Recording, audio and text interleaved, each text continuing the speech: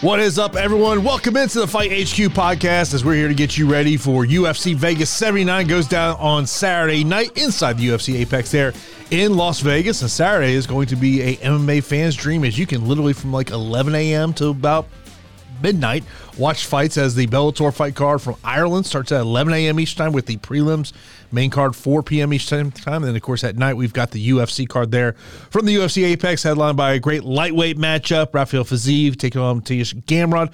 Also, we got the returning Bryce Mitchell taking on Dan Ige. Of course, I'm Jason Foy. As always, I'm joined by the fighter, Pete Rogers Jr. Pete, how's it going, man? What's going on? What's up, everybody?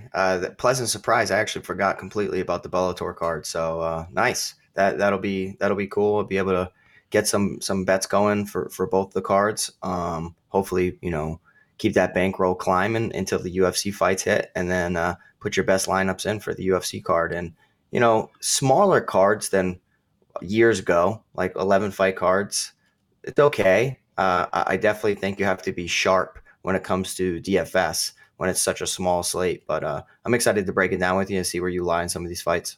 Of course, we're coming here after last week's Noche UFC, and congratulations to Browns 2233 for taking down the Fight HQ contest, as he had an interesting lineup that took down the contest last week. Of course, last week a little bit different here, as he had 2 losing fighters in his lineup. Also had Alexa Grasso, of course, got the draw, but he also had the 2 key components you had to have last week in your lineups, being Raul Rosas Jr. scoring 132 points, also Lupe Godinez going out there scoring 128. Also had Kyle Nelson, which Kyle Nelson was, we kind of knew last week was probably going to be one of the more popular underdogs out there. So congratulations to Browns 2233 for taking down last week's Fight HQ contest. Of course, this week's Fight HQ contest on DraftKings is already live. It is in the show notes or the podcast description, whoever you may be watching or listening to us. We always enjoy everyone who gets in there into the Fight HQ contest on DraftKings. What are you shaking your head for? I'm just thinking about last week, and I kind of blocked it out till you brought it back up. That Shirez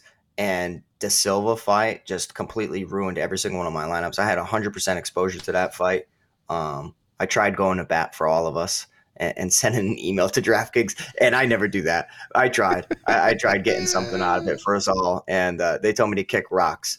It's part of the game. What a bad situation. Not necessarily a bad call, because they go off of unconscious reads, and the arm going limp is a read. I do think, and the thing is, if the guy's passed out, and then was it Tyone? If he hesitates and waits, then he gets criticized for that too. It's just a disaster of a situation right there. Ruined all my Shirez exposure. I mean, it looked really, really good until that happened, and then you had a draw in the main event. So very, very weird slate. A friend of the show, Kyle Marley, ended up taking down the optimal lineup. Didn't even have to score that much. Just had to avoid all of the ugly situations a part of the card, and he did so. So if you had a profitable week, congratulations to you. Shirez just kind of ruined everything for me. So on to the next one. Of course, if Shevchenko would have gotten the decision win, she was going to be, over, 120 points as well. So she would have been obviously a part of the optimal lineup there. And, that's something we talked about last week of, there's going to be those salary ranges where you want to get to. This week's main event, I think, is another situation of that. And we can kind of start talking a little bit about game theory in terms of this one. And, as I started kind of looking up and down the DraftKings salaries, by the way, back-to-back weeks where we've got the two of the 9,000 fighters in the first and second fight of the night. We saw that happen last week. You've got a huge big favorite in Jacob Malkoun, who has primarily been known as a decision guy, but I did find it kind of interesting. It looks like a lot of people are betting that Jacob Malkoun wins inside the distance. Also, you got Maria Rodriguez as a 9,300, but as I look at this and I kind of I color code some things here on my spreadsheet, the one of the things I stick to, I look at these 4 fights kind of in the middle. And of course, Pete showing off that Fight HQ shirt here. But I look at Battle, Fletcher, Jourdain, Ramos, Archuleta, Johns, Fialho, and Means. These are all kind of, essentially they're anywhere from 8,900 to 8,300 in terms of the favorites. I think this is a stretch of this card that may decide who's optimal. Yeah, I mean, I do like the mid range. I'm trying to put my finger on if the mid range has finishing potential, though. I do like some of the fights. Argetta going up against Miles Johns. I can see that one going long. You have Brian Battle, AJ Fletcher. I can also see that one going long. You got the heavyweight bout between Muhammad Usman and Jake Collier, and of course Ricardo Hamosh and Charles Jourdain. The Jourdain and Hamosh one's really interesting because of the pace. Obviously, heavyweights for Collier and Usman, based on what the division usually does. High finishing potential, good takedown potential as well. And then the pace of the Hamosh and Jourdain fight is something that could boost the scores. So I don't hate getting more of the mid range into my lineups. But I do wonder, like sometimes, like we see all these finishes all the time, all these high scores, but I think that they're pretty competitive fights. Like I really do think they're pretty competitive fights, and if they're competitive and not lopsided, I do think that you could somewhat cap your upside.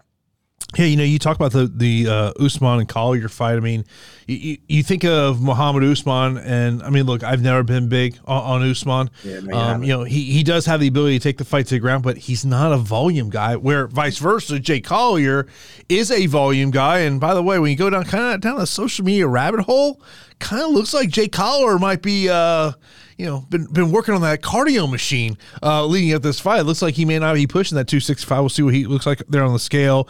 But then, I look at the female matchup, Mizuki and Goldie. Mizuki, we haven't seen her in 3 years.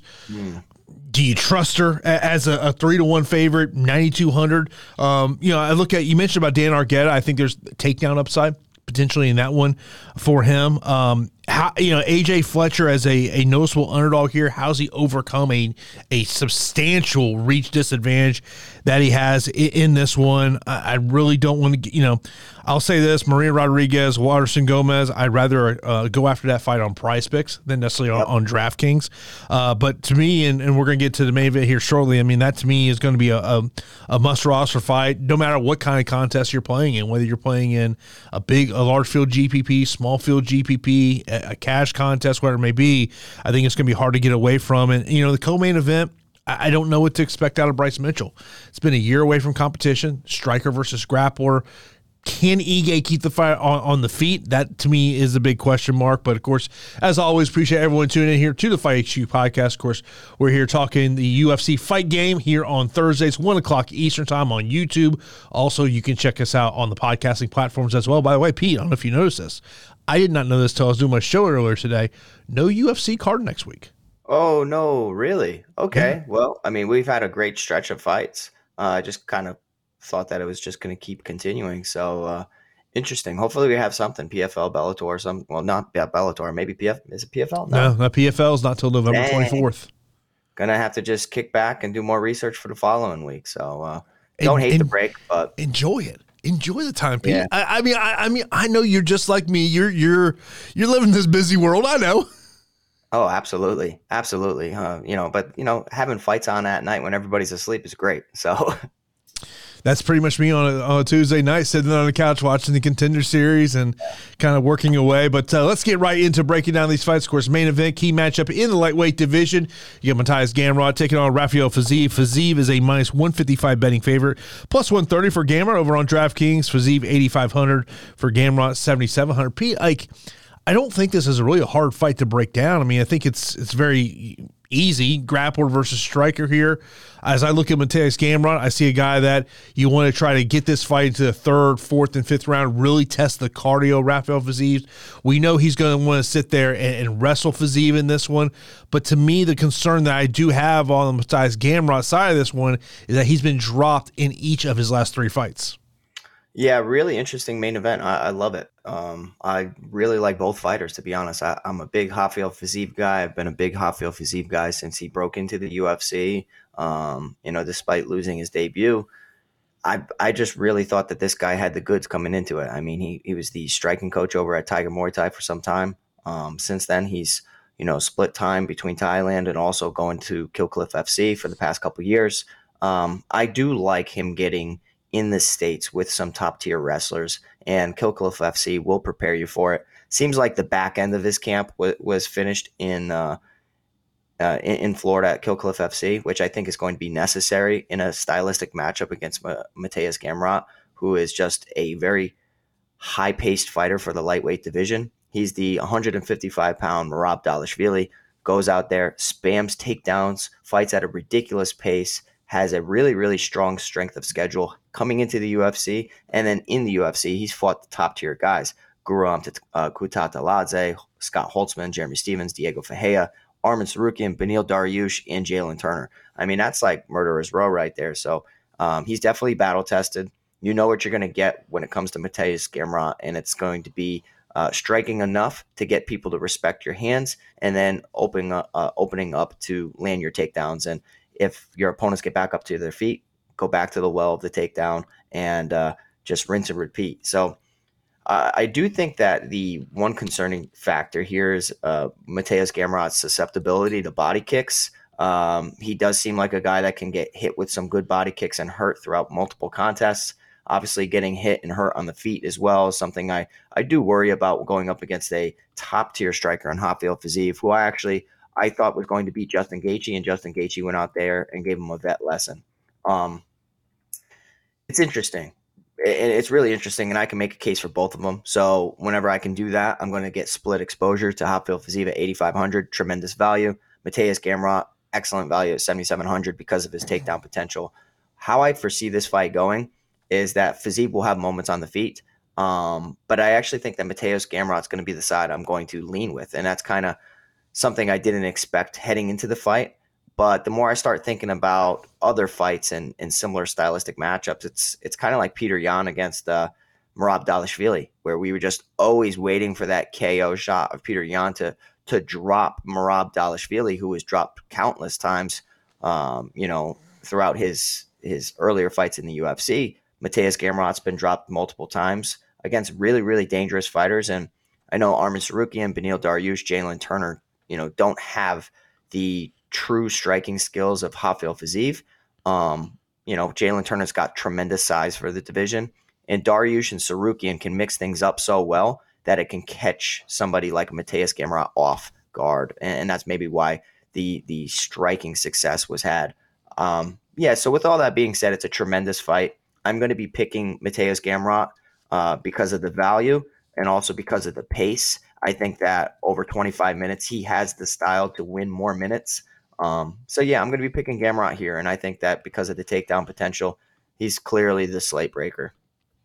And when I look over at the prize pick side of this equation here, Pete, so we've got some props on Rafael Fiziev, significant strikes 90.5, fight time 22.5, fantasy score 105.5, and look, if you think Rafael Fiziev is going to win this fight, I'm going to tell you this right now, on significant strikes and fight time, I think that's a less than play if you think Fiziev is going to win this fight. If you think Gamrot is going to win this fight, then I think you got to be looking at that fight time prop going more than 22.5, because I think if Gamrot gets this done, it's most likely to come by a decision.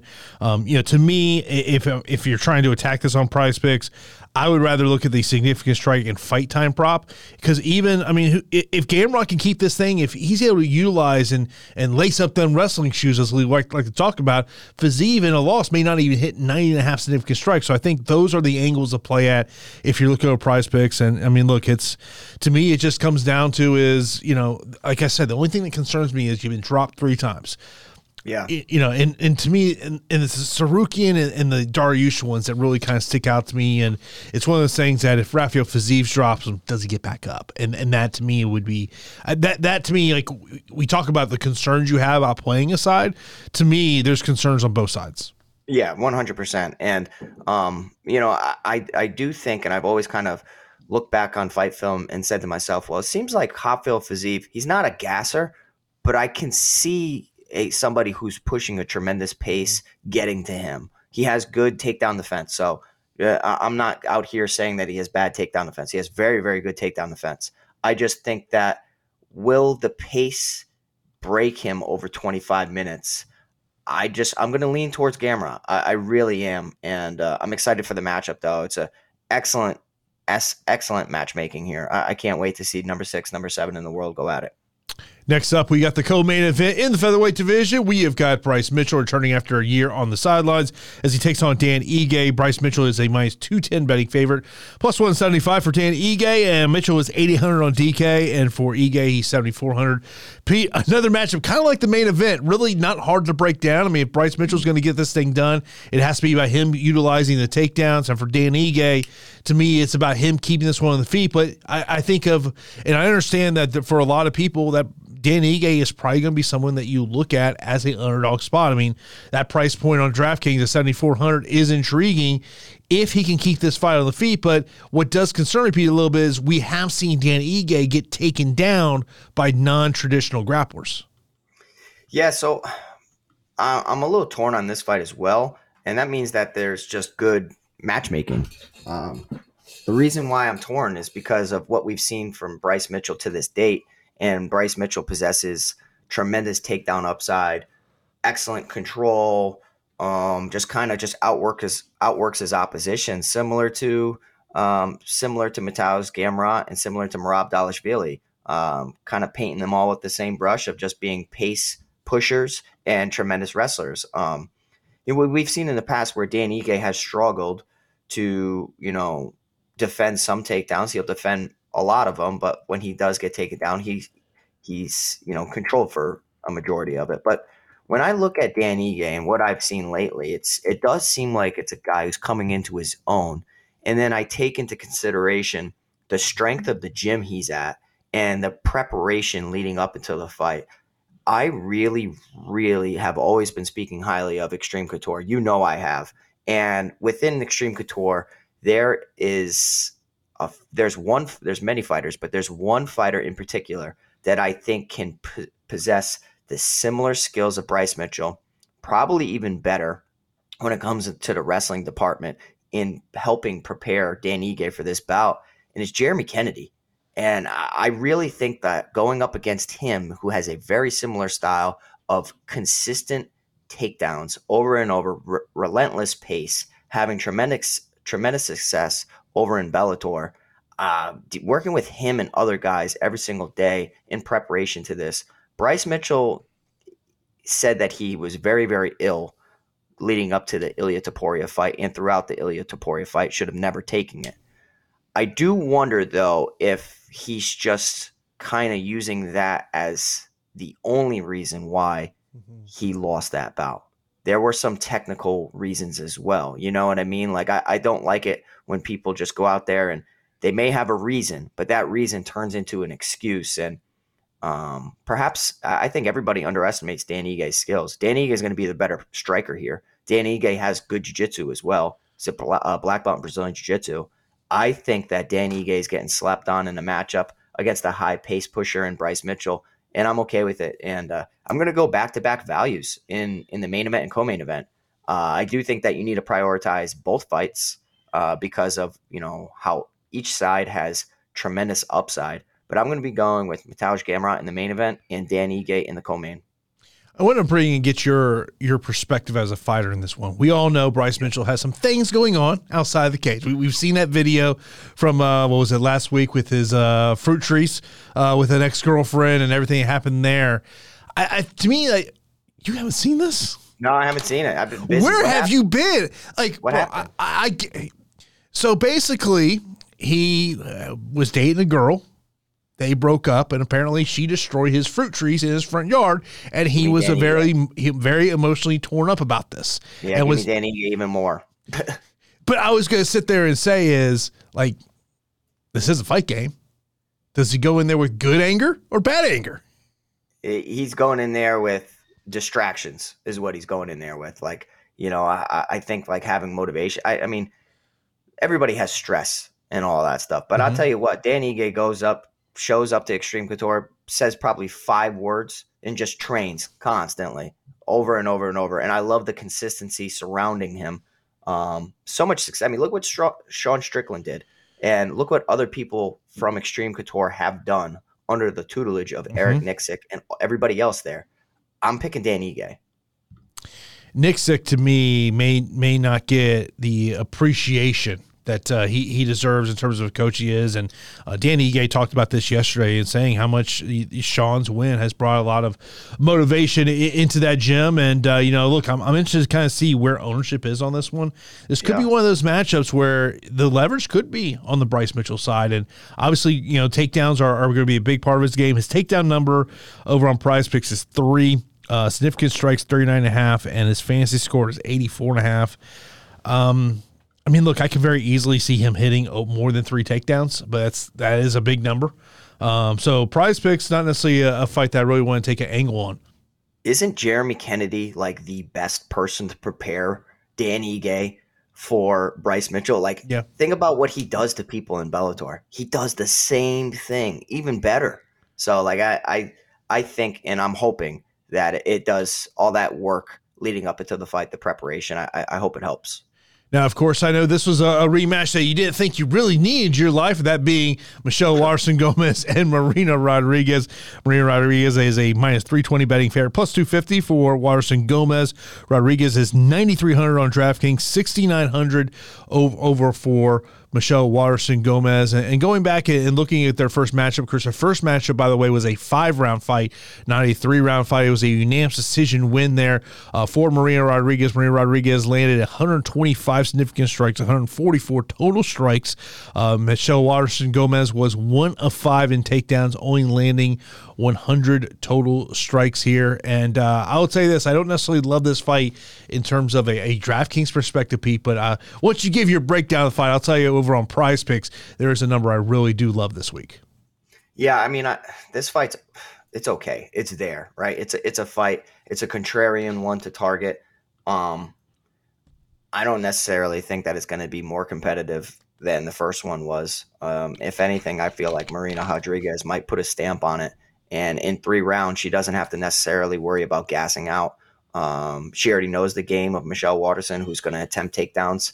Not necessarily go out there and be a wrestler, but she's going to attempt her little head and arm throws. And inside the clinch, she went 1 of 5 in their first encounter, had 3 minutes of control time, 3 minutes and 54 seconds of control time. Marina Rodriguez realizes that everybody's going to want to put her on her back to avoid the striking onslaught. It's been tough times for Marina Rodriguez, who was at one time on a 4-fight win streak in the UFC, back-to-back defeats to Amanda Lemos and Verna Jandiroba. Jandiroba, just a horrible stylistic matchup for her, and Amanda Lemos just hit her with some very, very powerful shots on the feet and ended up finishing her in the 3rd round. So I don't think that Michelle Waterson has the pop to do so. If she would find a KO, I think it would be in result of a head kick or something. But I think Michelle's best path to victory is just being busier than Marina Rodriguez, and it's going to be pretty difficult to do so. So it is women's MMA. The fights in women's MMA tend to go longer, so the overs are always in play, and that means the underdogs are always in play to possibly steal a competitive decision. So I can see if you're playing 150 max, if getting to some Michelle Waterson just because, no problem at all. She did just have a split decision to Luana Pinheiro, but I view Marina Rodriguez in much higher regard, and I actually think that she could put a bigger stamp on this fight. Not necessarily saying she's going to get a finish, but I think it could be one-way traffic for 15 minutes. So Marina Rodriguez, high volume play, 9,300. She's okay. I like some other 9,000 options better, though. I thought one of the interesting things that Michelle said yesterday during her chat with the media, and obviously she's had a lot of decisions in her life, and some have gone her way, some have not gone her way, and the thing that she said was that she had reached out to judges over the past couple of months and had talked to them about what they're looking for, and it's actually kind of surprised that more of these UFC fighters don't do that, and having those conversations with judges exactly what they're looking for here. Now, I mentioned about it on Prize Picks. My favorite Prize Picks play of this week, Pete, is the more than 70.5 significant strikes on Marina Rodriguez. Yeah. In 3 rounds, in their last fight, she landed 86. Yeah, and I'll tell you what, when you know your opponent, I can see where Marina's not worried as much now. In 25 minutes, she's so many things. You're worried about gassing out, worried getting put on your back, overextending on your shots.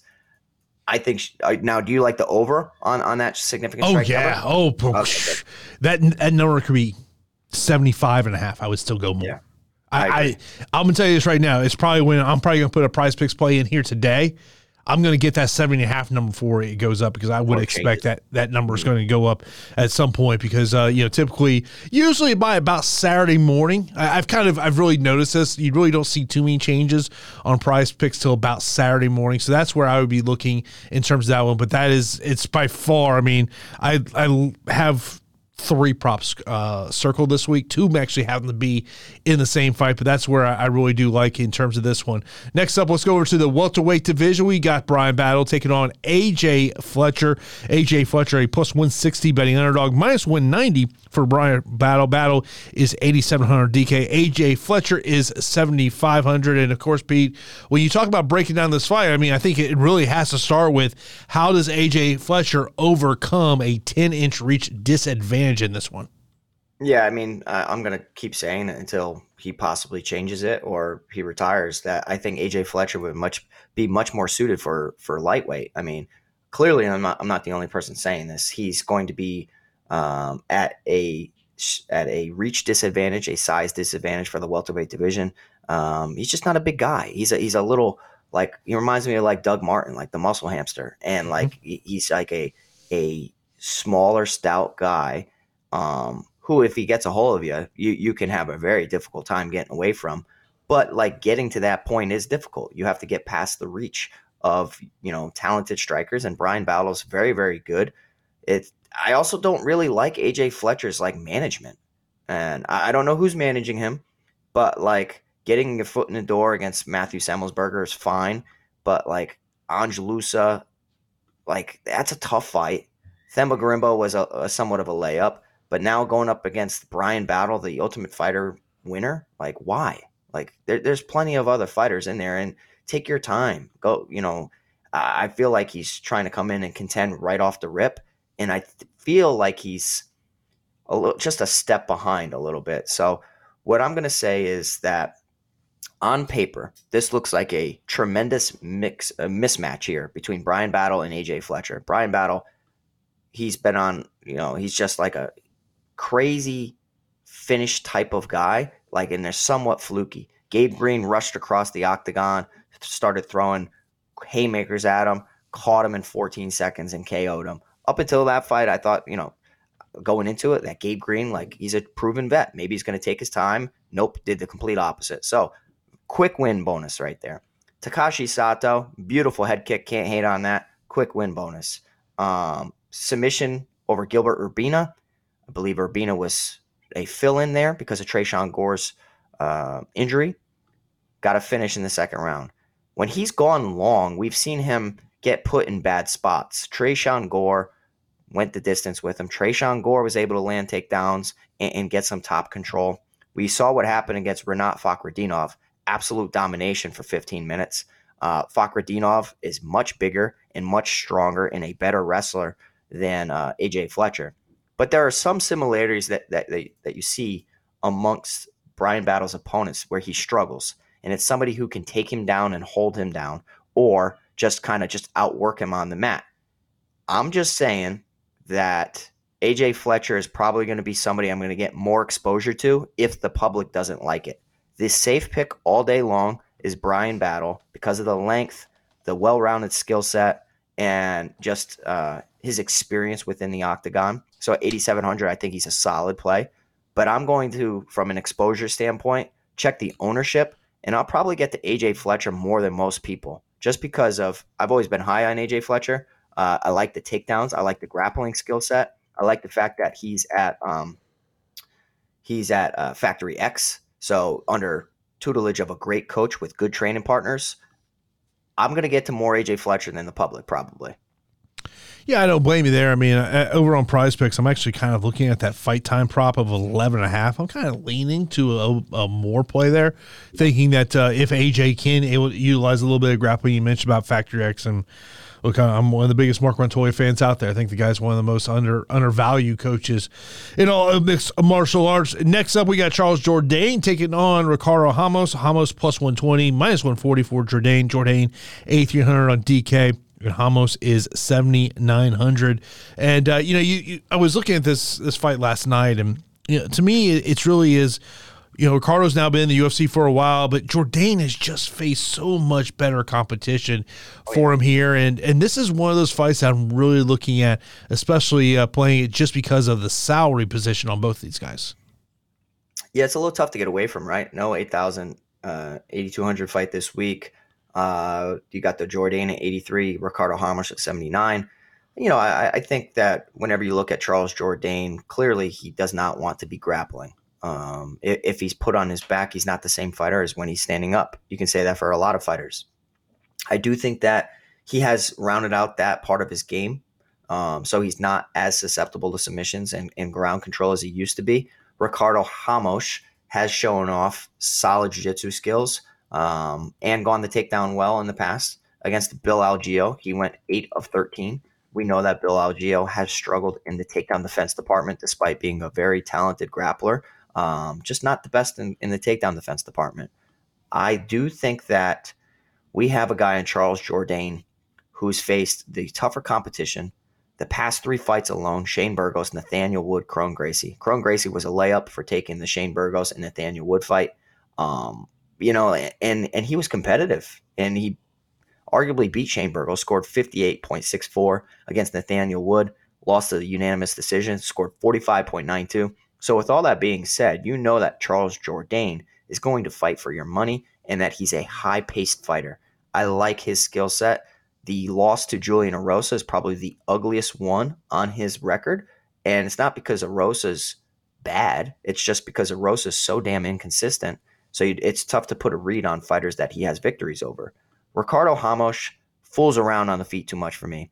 Throws spinning stuff way too much. Spinning elbow worked out really well against Danny Chavez. Kind of, froze him with that, knocked him out cold in round 1 in 1 minute and 12 seconds. Throws a lot of useless, pointless techniques, very low percentage. And I'm just going to pick the guy on Charles Jourdain to have the higher motor, defend some takedowns. If he gets taken down, I'm banking out Charles Jourdain winning at least 2 rounds, possibly getting a finish over Ricardo Ramos, who can be bullied. And you saw him get bullied against Lerone Murphy back in 2020. I'm hoping that Jourdain can do the same here and put up a big score at 8,300. Yeah, I'm in the Jourdain side of this one too. And over on Prize Picks, I like the more than 72.5 significant strikes on Jourdain. I also like the more than 12.5 fight time minutes. I think this thing's going to go 15 minutes. So those are 2 of my favorite plays over there when it comes to Prize Picks. But Jourdain, if people have actually, my other podcast that came out here about 2 hours or so ago, I gave my 3 best bets. And one of them was the money line on Jourdain at minus 140. I would say the other 2 that I liked that I gave out there was Rafael Fiziev win by TKO KO, which let me pull my notes up over here from the earlier podcast. Fiziev TKO KO plus 175.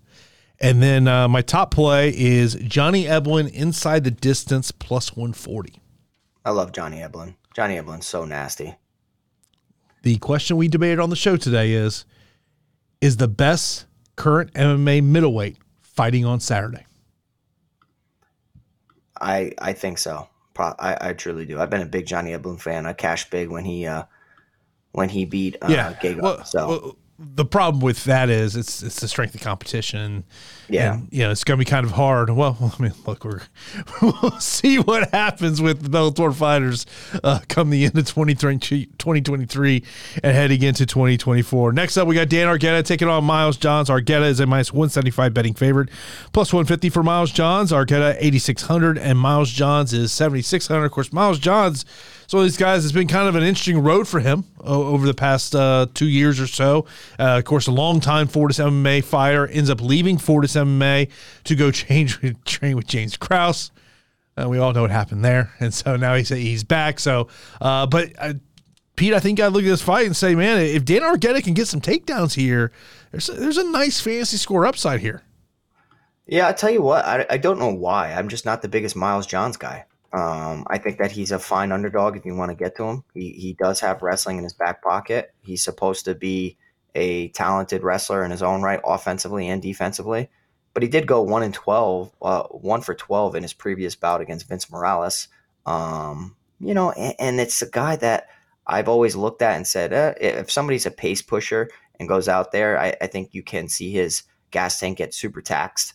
Has a big power in his hands, but like last fight for Dan Argueta against Ronnie Lawrence, he looked incredible. And I was a Ronnie Lawrence guy. I didn't mind like I don't remember who I had, but I like both sides of it. I might have even stacked the fight just because I thought it was just going to be action packed and crazy. And Dan Argueta made it look like one way traffic. And my goodness, did he look like career best out there? So I am going to be picking Dan Argueta here. I do think that he has the better wrestling than Miles Johns. Striking, I'll lean towards Miles Johns because he throws better combinations, but Dan Argueta hits hard as well. So I like Argueta here at 8,600. I worry about the wrestling skills negating some of Argueta's early work, and then Argueta round 2, round 3 starts to turn it on and ends up with a decision win. But 8,600, I do like Dan Argueta here, and excited to get to see this bout just because I've always been looking at Miles Johns saying like, yeah, he picked up a win over Vince Morales and Anderson Dos Santos and Kevin Natividad. If I go back in a lot of those fights, I'm pretty sure I'm on the opposite side of him. I don't know why, but it's going to happen again here. I'm going to be picking Dan Argueta. And should be Miles John still in that Kansas City, Missouri area. A lot of the big reasons why he left Fortis MMA was he was trying to get closer to his family. He's now training there at Trey Ogden's gym, That's a good gym. It's essentially become the new Glory MMA Fitness. They changed the name. It's called Marathon MMA, but it's really where a lot of when you talk about the fighters that knew they had to leave Glory because of the James Krause situation. There was a couple of gyms they went to. Either they stayed in the Kansas City area and they went to Trey's gym, Marathon MMA, which prior to everything going on, he was an affiliate gym of Glory MMA and Fitness. So they changed the name, but other fighters either went out to Factory X, some went to Team Oyama, or Fortis, where really were the ones went to. Just kind of throw you out there. Next up, this is a fight that I'm not really sure to feel confident on either side of this situation, P. That's Andre Fialho and Tim Means. Tim Means a plus 150 betting underdog, minus 175 for Andre Fialho. Fialho 8,900, Means 7,300, and Tim Means 50th career professional fight, at least 50th fight on his record. I'm sure it's probably much more than that. And Andre Fialho here, it's just one of those ones where, I mean, look, you've got the longtime vet of the sport, and he's in an underdog role, but it's also like, just knowing how the UFC does these things, Pete, I feel like they feel like this is an opportunity for Andre Fialho to have a statement type fight. Yeah, I really like this fight, and I think that Tim Means is probably going to get a decent amount of ownership priced at 7,300 against a guy in Andre Fialho who's been knocked out in 3 fights in a row to Joaquin Buckley, Muslim Salikov, and Jake Matthews. But like all 3 of those guys are very, very talented. We saw what he could do. And it went long in his debut against Michel Pereira. And then you saw him go up against Miguel Baeza, who was a fighter I was pretty high on, knocked him out in round 1. Had a short notice fight against Cameron Van Camp, knocked him out in round 1. Jake Matthews turned it on, and despite being the better grappler, just outboxed Andre Fialho and knocked him out in round 2. And then Salikov and Buckley. So it's like, where do you lie on Andre Fialho? Yes, he's a complete liability. So I put the liability sticker on him. But these are the types of fights that make or break a slate. And Tim Means is a guy who's very, very aged for the division and just in MMA in general. So he is an absolute vet. All the respect for Tim Means. 14-12-1 in the UFC, whereas Andre Fialho is 2-4. Tim Means has the skills to win a decision here against Andre Fialho. I know that Fialho's been knocked out, and that Tim Means is a very long southpaw, but I don't think that he has the pop to necessarily knock out Andre Fialho. And Fialho's shin may be so bad now that it doesn't take a lot. I mean, the last time Tim Means had a knockdown was against Loriana Staropoli, was against Thiago Alves. That's 2019 and 2020. I do see a fighter with similar characteristics to Nico Price. And when Nico Price landed that beautiful shot on Tim Means, he crumpled. I think a guy who's constantly in the gym at Killcliff FC, whether he's getting knocked out under the lights or not, I think that he is prepared to win a bout here against Tim Means. So I'm not going to feel good about it. But I'm picking Andre Fiallo to knock out Tim Means at 8,900. But circle this fight. If you're doing a 150 max, Tim Means should be like 25% owned. And if he's anything less than that, I think you need to get aggressive just because of the vet skills that he has and just the question marks surrounding Fiallo's chin. You know me, I'm always looking for those fighters underneath 20% ownership and saying where can I get a little bit of leverage there. And, looking over at the prize pick side of the equation, it's kind of an interesting number on prize picks because you've got significant strikes for Fiallo is 27.5, fight time 8.5, fantasy score 90.5. The 8.5 fight time is the one that I can see it both ways. Like I can see this thing get in the first round, but I can also see it being just a 15-minute striking battle between these two guys. But I do think it's going to stay on the feet. Next up, we got Jacob Malkoun taking on Cody Brundage. Malkoun is a 6-1 betting pair, plus 430 on the bet for Cody Brundage. Malkoun 9,500, Brundage 6,700.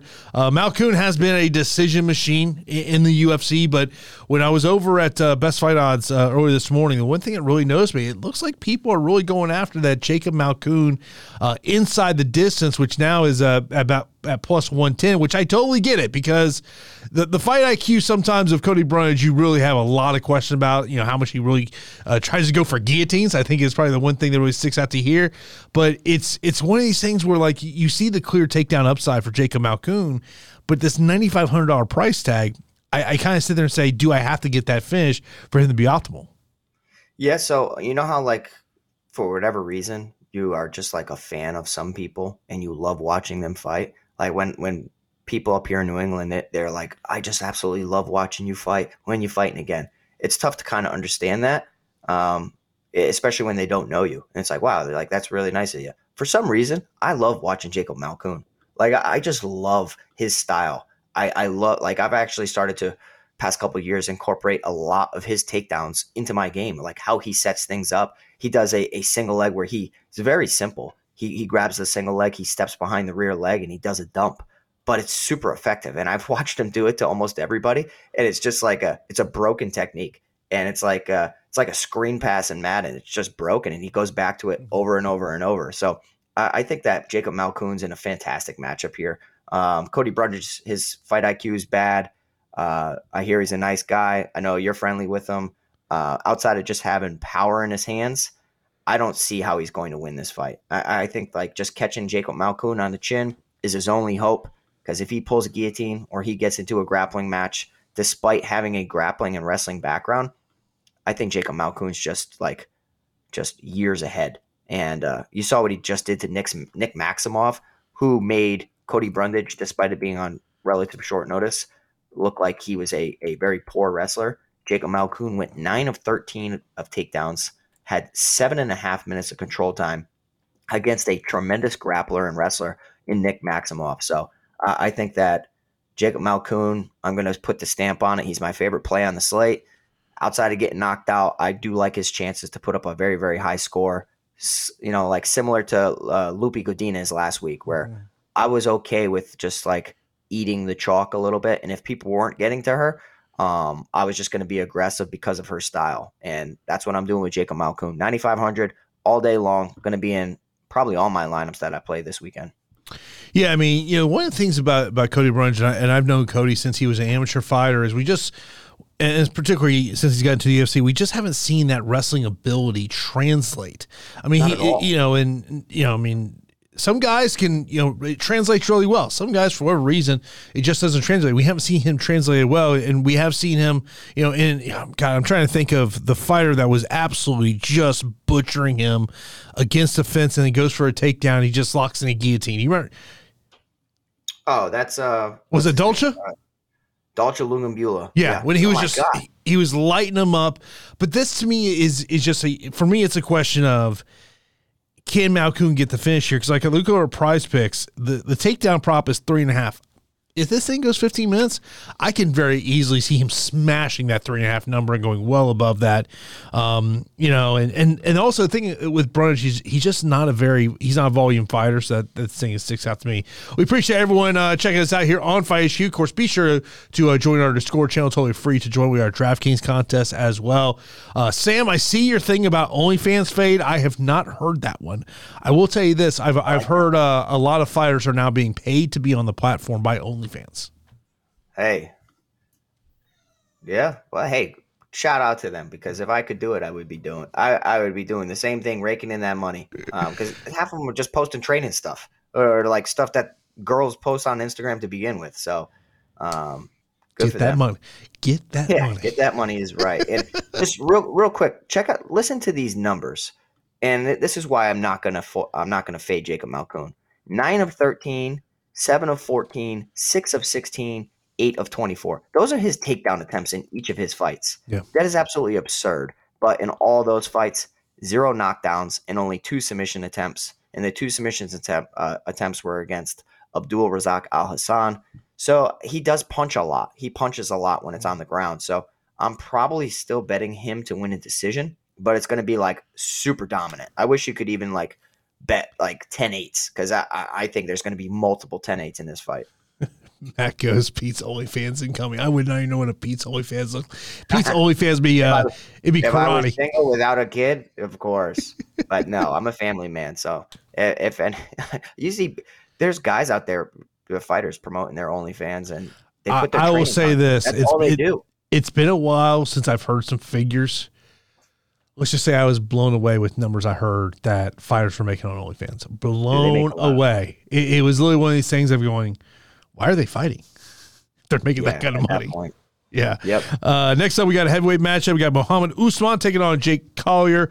Usman is a minus 150 betting favorite, plus 125 for Collier. Usman 8,400. Collier is 7,800. And Usman, we think about obviously the wrestling ability that he can bring, but not exactly the most volume of fighters. Where on the other hand, Jake Collier, a guy who used to fight 185 pounds, now fighting at heavyweight, but he is a guy that definitely does bring the volume to the table. Yeah, he does. But I'll tell you what, I was picking Jay Collier in a lot of fights because I actually think that he's pretty damn skilled. He's got like a middleweight style for the heavyweight division. But once he gets put in a heavyweight position, I feel like he's still a middleweight. Like he gets completely out-muscled and just seems lost in bad spots whenever the heavyweights put him there. And granted, it's hard. I understand it's hard. But when he was beating the hell out of Chris Barnett. And then when Chris Barnett turned the tide and he got put in a bad position, he ended up getting TKO'd in the second round. And we know Chris Barnett, very exciting. Not necessarily the best loss to have. And, and then to Martin Buday, very, very tough guy who's on fire. Andre Arlovsky fight probably should have gone his way. So if this fight stays on the feet, I think that's his clear path to winning a decision. Maybe testing the chin of Muhammad Usman and knocking him out. I just don't see that happening because I don't think that Muhammad Usman is going to allow it to be on the feet. He knows what he has, and he's a part of a very strong camp. And against Junior Tafa, who is clearly the better striker and looked at early and often, you saw Muhammad Usman, despite getting met with resistance, went 2 of 12 in the takedown department. And then when he got on top, he had 12 minutes of control time. That's my fear in this matchup. If you're backing Jake Collier, is that he's gonna get taken down, and if he doesn't, then I think that he can stay on the outside and outbox and outstrike Muhammad Usman. I just think that Usman's way too powerful, and he's probably gonna sit in Collier's guard for 15 minutes. But yeah, so give me Muhammad Usman here at 8,400. Didn't really score the best despite having 12 minutes of control time, 2 takedowns against Junior Tafa, scored 78. Even though he picked up a second round KO over against Zach Palga, he only scored 85. I might be okay with getting a little bit away from Muhammad Usman here at 8,400. I just don't necessarily think he has the style to put up crazy scores because of his inefficiencies. Yeah, I mean, to me, this is the lower third of the UFC heavyweight division. I will say over on Prize Picks, the 1.5 takedown prop on Muhammad Usman does stick out to me. Also, the 12.5 fight time sticks out to me. I think those would be both more plays in terms of this one. And I do want to see what Jake Collier looks like on the scale. Seeing some social media photos that make you wonder, maybe has he dropped a little bit of weight. Then, of course, our first two fights tonight are both going to be female matchups, both featuring fighters who are in the 9,000 range. First up, you got Mizuki taking on Goldie. Mizuki minus 320 betting fair, plus 250 for Hannah Goldie. Goldie 7,000 on DK. Mizuki 9,200. But Pete, this one to me is like, you talk about trust, do not trust. This to me is one of those fights because Mizuki's been away for 3 years. Hannah Goldie just never been a fan of hers in terms of what she can do inside the octagon. So this is like in that trust, do not trust list this week. Yeah, I think like you're gonna see a 3-1 favorite in Mizuki Inoue not look like a 3-1 favorite just because of the inactivity and being away from the cage. I think she has, clearly the better strength of schedule. Outside the UFC, she's fought a lot of top tier talent. Inside the UFC, she's even fought Wu Yanan and Amanda Lemos. Both of those went 15 minutes. So you have Hannah Goldie, who 1-3 in the UFC. Outside the UFC, very, very low competition. It's a fight where Hannah Goldie's the punt of the week. And the reason that she's the absolute punt is you're not necessarily expecting her to go out there and win, but she has been acclimated to competition. She has been out there competing against some hot fighters. Molly McCann knockout, that was a little crazy. Emily Whitmire, not a good win. Diana Belbita and Miranda Granger. So like even in the UFC, it's low level, but it's still being out there. I will say that Hannah Goldie is working with my striking coach, who I had out when I was in New Mexico against, at Elite Muay Thai down there in Florida. Crew Dom, he's awesome. He's absolutely awesome. Him and I hit it off really, really well. And we've seen him put other fighters like just up their games tremendously. Phil Rowe works with him a lot. Lucas Almeida, not Lucas Almeida, the other kid that pulled off the crazy victory when I was back in Steven Peterson, he just got beat pillar to post. But yeah, so Hannah Goldie's going to get some sprinkles in some of my lineups because of the work with Crew Dom and all the fighters down between Fusion, Excel, and Elite Muay Thai. I think that on the feet, the hand speed and just the volume of Mizuki Inoue is probably going to be enough for her to win a decision here. Just be careful, right? Like being away from the cage does mean something. And Hannah Goldie is in the training room often and, should be getting better. I'm still going to be picking Mizuki Inoue to win a decision. But like I said, I'll be punting and getting to some Hannah Goldie because of the work with the striking coach, Crew Dom, but also just being in there. Yeah, it's just a fight that I really don't want to get to, especially because of the price point. But in terms of if you're looking for a punt play, Goldie would not be a one that I would get there just strictly as a punt play. Then our opening matchup, you got Vidal taking on Rendon. Vidal minus 225 betting fair, plus 185 for Rendon. Vidal 9,000 and 7,200 for Rendon. What's your thoughts, Pete? Yeah, I mean, like I was trying to make a case for Montserrat Rendon. I mean, she's coming from a grappling background, but yet when you watch her regional tape, she throws ones and twos, so straight punches, which I love straight punches. Some lack of urgency, some lack of killer instinct, and kind of just like going through the motions. Whereas the fighter on the opposite end, Tamiris Vidal, she seems like a sprinter. So unless she gasses herself out and gets finished late, I think that the finishing, the sprinting nature of Tamiris Vidal, striking, throwing flying knees to the body against Ramona Pascual, who it's somewhat of a fluky finish, but like even if you go back and you watch her, she's competing in Brazilian Jiu-Jitsu tournaments. Her takedowns on the regional scene, she gets them. If she gets put in a bad position, she works back to her feet and she has urgency. So I'm literally picking this based on urgency. I think that, a Montserrat Rendon upset wouldn't necessarily surprise me, but I am going to be picking Tamiris Vidal to win at, she's 7-1. Does she get a finish? I don't know. I don't know. And because I like Andre Fiala, I'm okay with, just taking a little less, 8,900 versus 9,000. And because I like Jacob Malkoun, those are probably going to be my two fighters I get to. But it is first fight of the night. Tons of volatility against a UFC debutant, Mexican fighter fighting the week after UFC Noche. So if she was absolutely incredible, I think we would have seen her on the Noche card. Mm-hmm. And because she's on this card, I'm still picking Tamiris Vidal just based on everything I said. So I think she's a fine play. She'll probably score 100 points. I'm just hoping to get to some higher ones.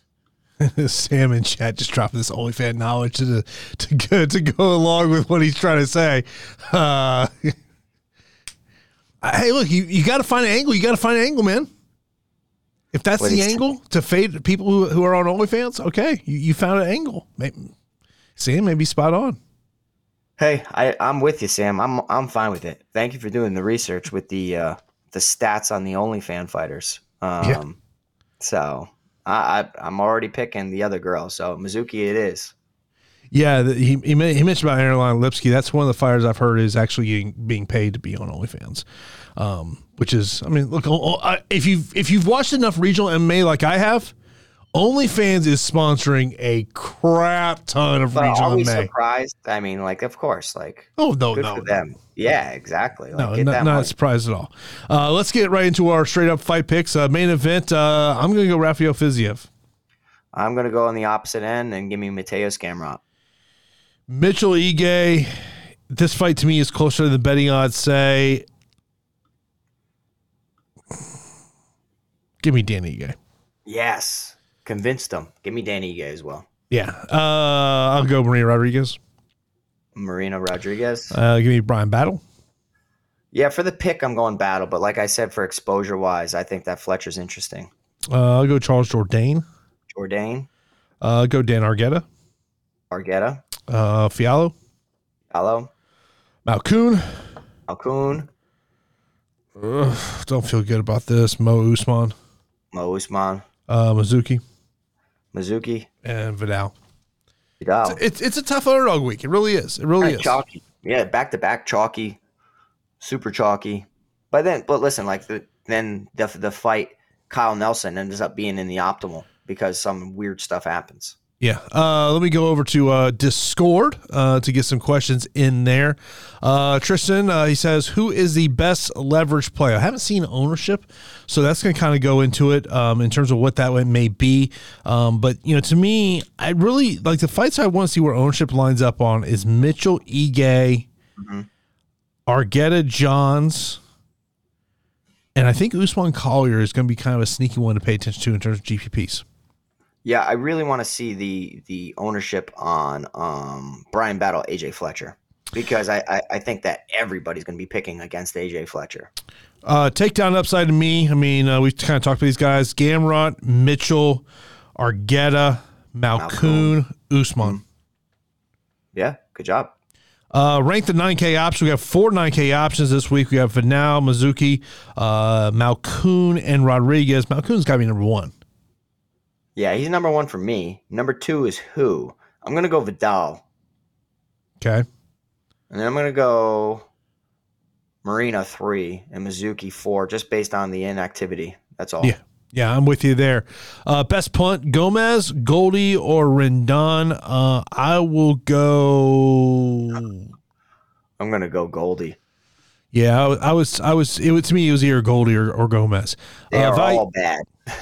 Value plays under 8K on DraftKings. I mean, Matthias Gamrot's got to be right at the top of the list.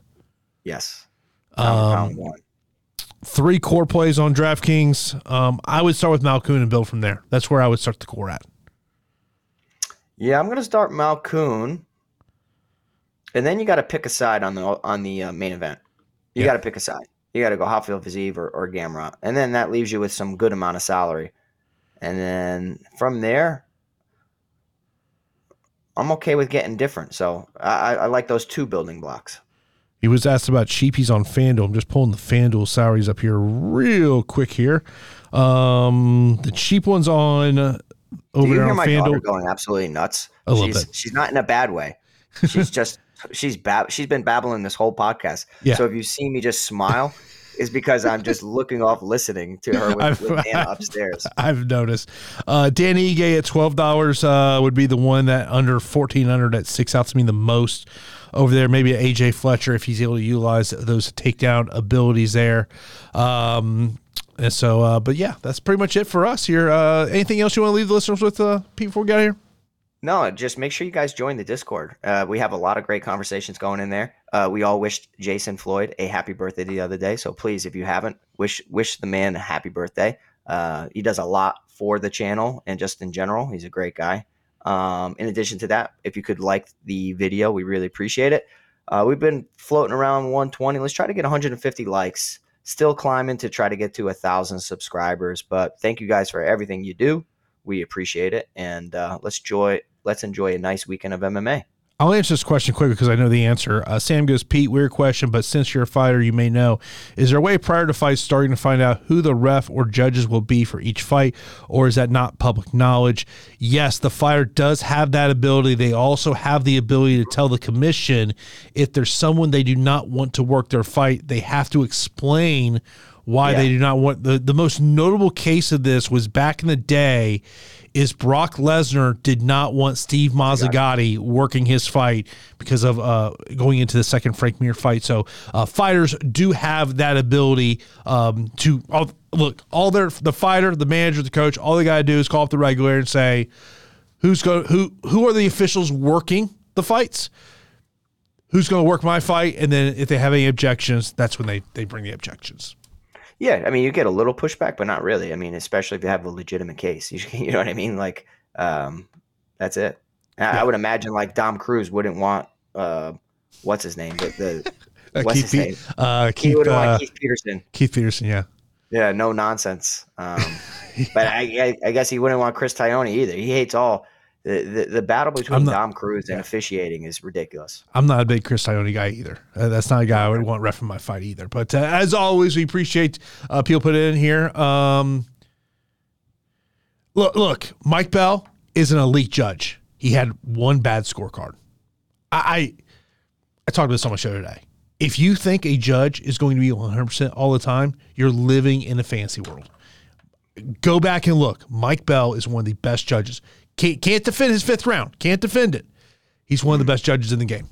Plain and simple. Yeah, I think it was probably just the positions and how close she was to finishing the fight and the damage and everything, despite for what was happening the prior 2.5 minutes.